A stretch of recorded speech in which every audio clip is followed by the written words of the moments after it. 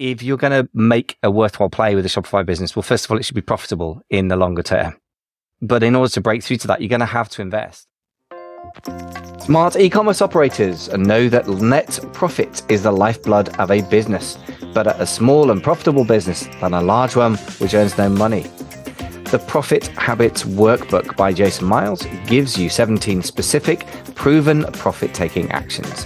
For a limited time, we are sharing this valuable resource with our listeners completely free. Download your 60-page workbook and start making your business more profitable today. Just visit theecommerceleader.com/profit habits. That's theecommerceleader.com/profit habits. We are Michael Veazey in London, England. Jason Miles in Seattle, Washington. More importantly, you are the owner of a thriving online business and you want to become the best e-commerce leader you can be. We're here to get you there. Let's jump in.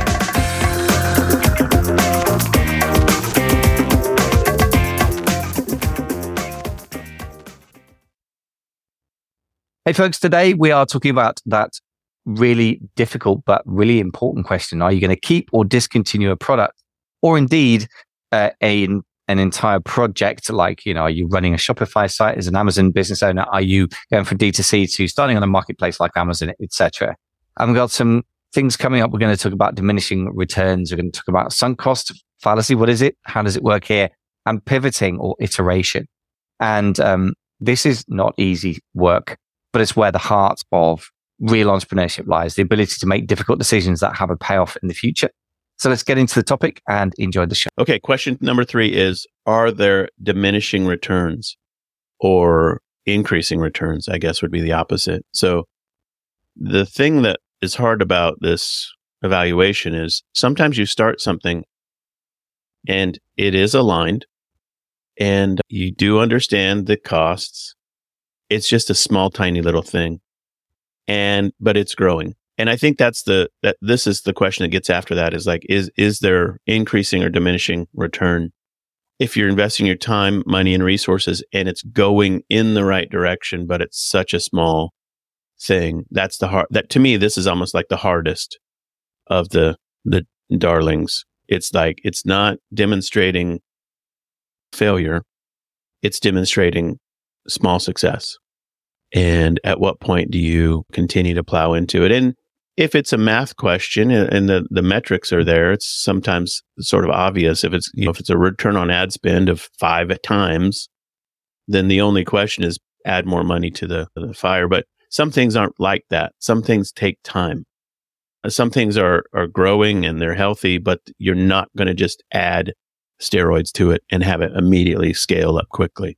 And I think those are the hard decisions about special projects. So if there's diminishing returns and you put in $50,000 and it's not going anywhere good, it's just going to eat more and more and more. Especially the bigger it gets, the more it eats. The more you have to spend to keep it alive. Then that's a pretty straightforward proposition in my mind. The bigger this mess gets, the more I'm going to have to spend on it, and none of it's good for our business. Is a pretty simple question to answer. Yeah, I guess so. The only counterexample of that would be maybe Perry Marshall's concept, which is that the first few percent of a market share are easy to get, and then it gets harder, and then when you get really dominant, it gets easier again. Now, for a side hustle, that doesn't sound like the level of commitment you should be putting into it, which kind of brings us back to the point of, if it's a side hustle and it's never really going to align with the main hustle, at some point it becomes risky to even bother pursuing it properly. You either have to go, well, this is actually the main thing now, right, and it aligns with what we've been doing, or you're pivoting the business, one or the other, but it's not just a side thing. Because you're right, at some point to break through, really dominating in the market, you're going to get noticed by the competition and they're going to start competing with you. If it's on Amazon, it's a brutal, very direct competition. It's a price competition and an advertising war. But there's some version of that on all marketplaces, right, or all channels. Yeah. And so I think that you've got to be real about the fact that if you're going to grow the baby side hustle into something real at some point, you may discover that it costs you more to acquire leads and or customers. Yeah. And then you've got to think about whether you're going to push on through to the point of being really dominant, or whether actually it's only worth keeping as a baby, and at some point then it gets less and less good. I see clients who fall into this situation when they are big Amazon sellers and they want to go into Shopify and sell direct to consumer on their own website. And I've had painful conversations with clients where we built their Shopify site, we managed it, we work with them or coaching, consulting them, whatever. And they come back with this sort of frame of mind that Shopify, we'll just call it the Shopify project, is way too expensive and not adding nearly enough top line revenue or bottom line profit. And I understand the words they're saying and that their lens that they're looking through. At the same time, what they're saying is selling direct to the public or to customers and having a proper brand and a proper internet presence is too expensive. And it's just too costly. And making efficient money on Amazon is just too tempting to retreat back into in a way, if that makes sense. And it's an interesting place for business owners to be because on the one hand, I understand their logic. On the other hand, I completely disagree with the decision to stop selling direct to consumer. You know what I mean? So it's a hard one.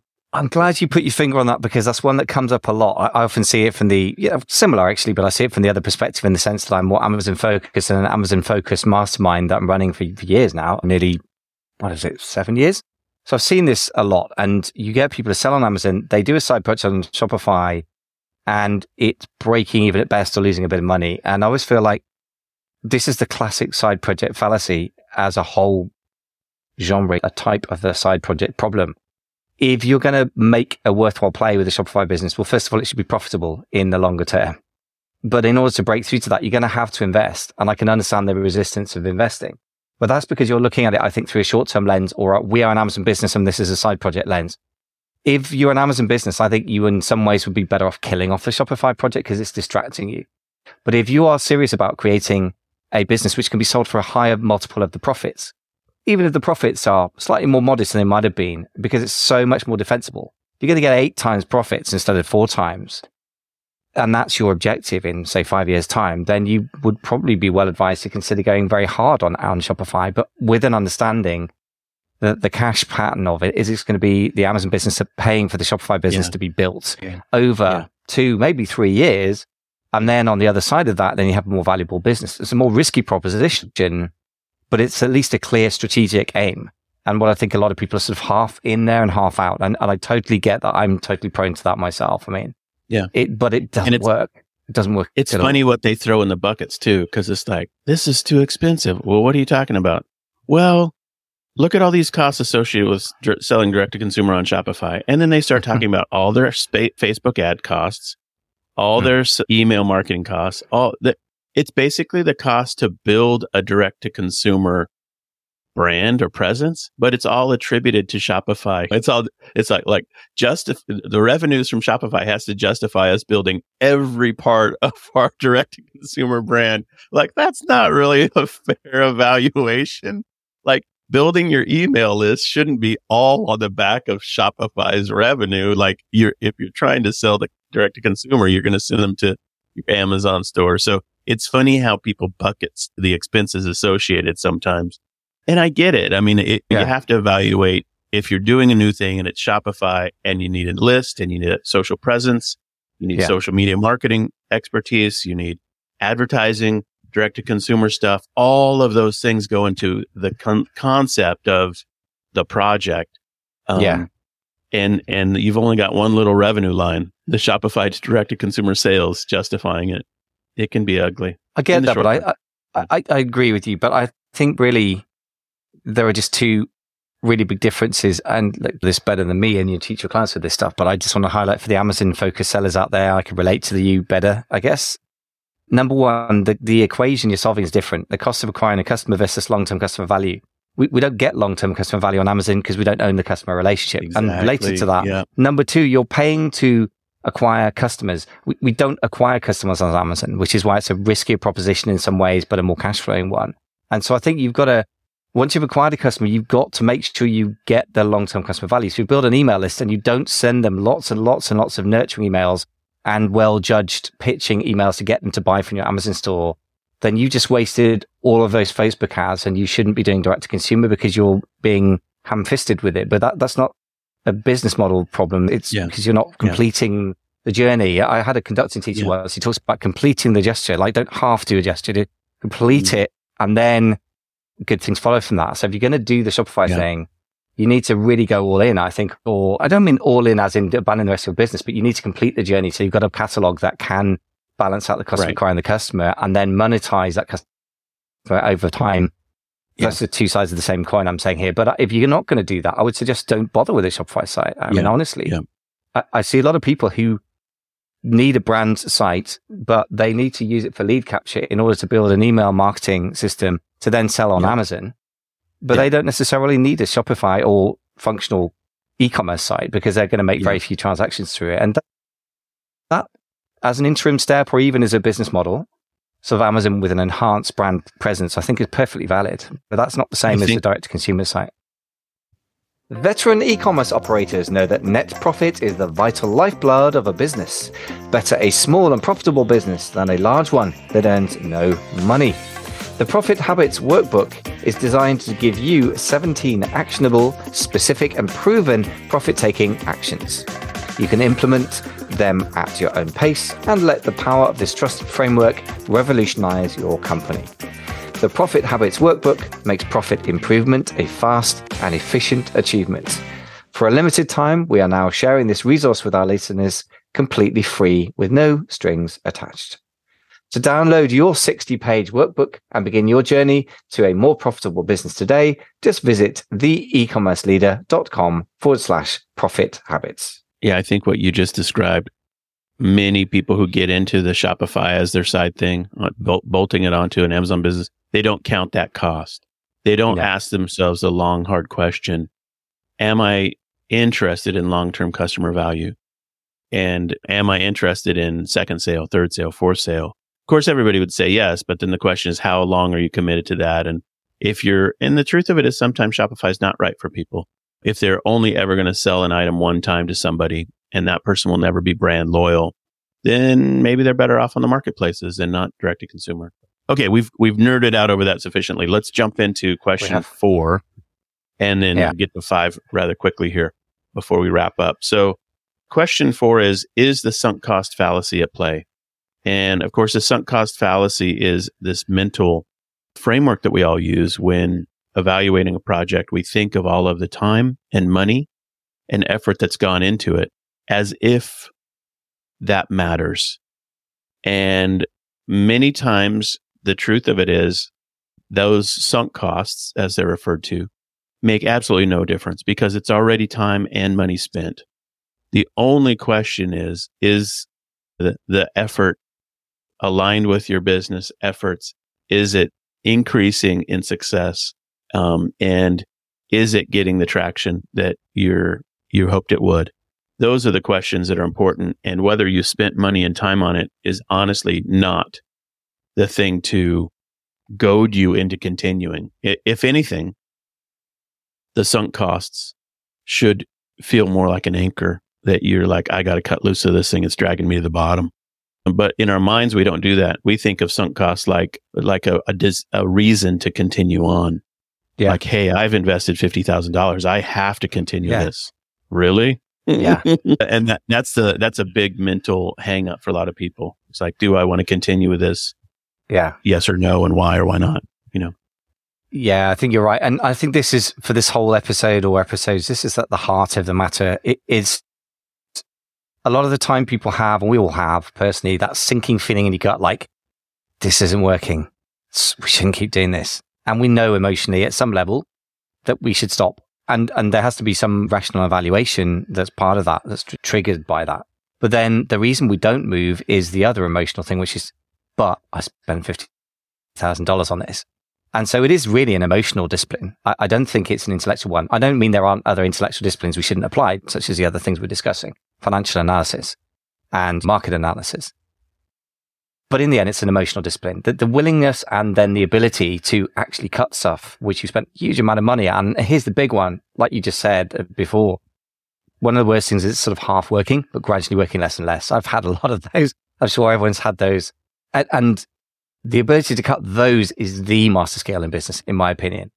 And I get that so much in the mastermind as well. I'm not alone, thank God. I'm not a weirdo. I'm just typical of entrepreneurs. I look at people with a catalog and they do some of them go away and do some homework and do an 80-20 analysis of the profits. And out of 300 products they got on Amazon, 10 of them were making half the profits, which implies that a big percentage of them down at the bottom just need cutting. And all that money needs reallocating to the ones that are going out of stock all the time. Yeah. And they know this and they say those words, but to actually do it takes a lot of banging their head against a brick wall until they come and they go something like, I just really need to stay in stock of my bestsellers. Yeah, you really do. And I've been doing that this week and we've been making twice as much as we made the previous month or week or whatever. And like, yes, exactly. And we've stopped selling eggs. I'm like, hallelujah, because we all knew you had to do this, including you.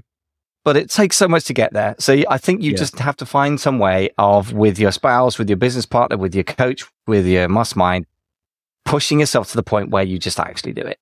There you go. Yeah, totally agree. I mean, I think it is all about those hard emotional decisions. Okay, so the fifth question is really one that's for the people who have decided that it's time to, kill the project. It's sort of the follow-on question from that decision. And the question is there a potential for pivoting or iteration or change that actually can salvage, I guess you could say, a salvage title on the project? Do you have salvage titles in the UK for cars in America? I have no idea what that means. No, what salvage is a salvage title? You don't know a salvage title? Oh, no. No. It's when it can still run it, but it's been worked on a lot and whatever. Okay. Anyway, so the question is, can you iterate, change, or, pivot in some form or fashion? And those are the hard questions. I think that's worthy almost of a whole podcast by itself. This like ways you could pivot or ways you could exit a project. But I guess I would just say, in short, the conversations that we've had internally this week about that project that $60,000 was lost in, that this is the net effect of that thinking and that math work and that conversation is we're looking now at how do we pivot and how do we salvage what's possibly salvageable out of that project and in essence move on. And I think this is the hard work of it. For Amazon sellers, I would imagine that means loss of inventory, cutting loose of what amount you've got where, and maybe relationships with vendors, suppliers, or whatever. How do you get out of that stuff gracefully and tactfully and all that, and in a way that's helpful and efficient and done elegantly? Yeah, and I think that before you even look into complicated pivots, sometimes you need to not throw the baby out with the bathwater. For example, if you've got a parent, as in one type of product with multiple variations, one of those variations might be very profitable and popular, in which case there's nothing to stop you just keeping that and then running the rest of the stock down and not restocking all of those things. In fact, you could think of that as a giant split test with physical inventory instead of just a digital split test.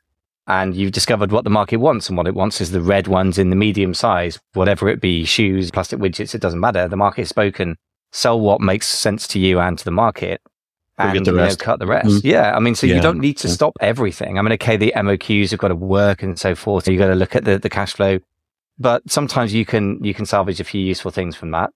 And then the other thing is, I would say if you're a physical product seller, don't be too depressed if you have to sell through certain inventory at a loss, because I would think of it as a capital transfer from a place of low yield to high yield. So if you're going out of stock on your best sellers, and by definition, you probably are, because they sell a lot, and therefore you've probably not put enough inventory in for the peak periods, whatever your peak is, most people it's Q4, then guess what? If you sell through the stock on the other stuff, even at a loss, and you can stock more highly for the best sellers, overall, you're still going to make more money from the system as a whole. So if you try and think of it as a system as a whole rather than get obsessed with individual products, then you can still look at it as a very, very positive move. And that's the simplest and often the most helpful version, is to simply sell through stock and reallocate that capital. Yeah, great example. I mean, that's the win. That's coming out of a losing situation with a winning change. Yeah, I love it. Okay, man, let's wrap this up. You want to bring us home on this fun conversation? Yeah, sure. So basically, let's do a quick summary. When to cut off or kill a side hustle, shiny object, or special project. Special project, I love that. So that's a bit military. So the basic questions to ask yourselves are, what's the project's cost, including the opportunity cost, i.e. what you're not doing instead of this thing?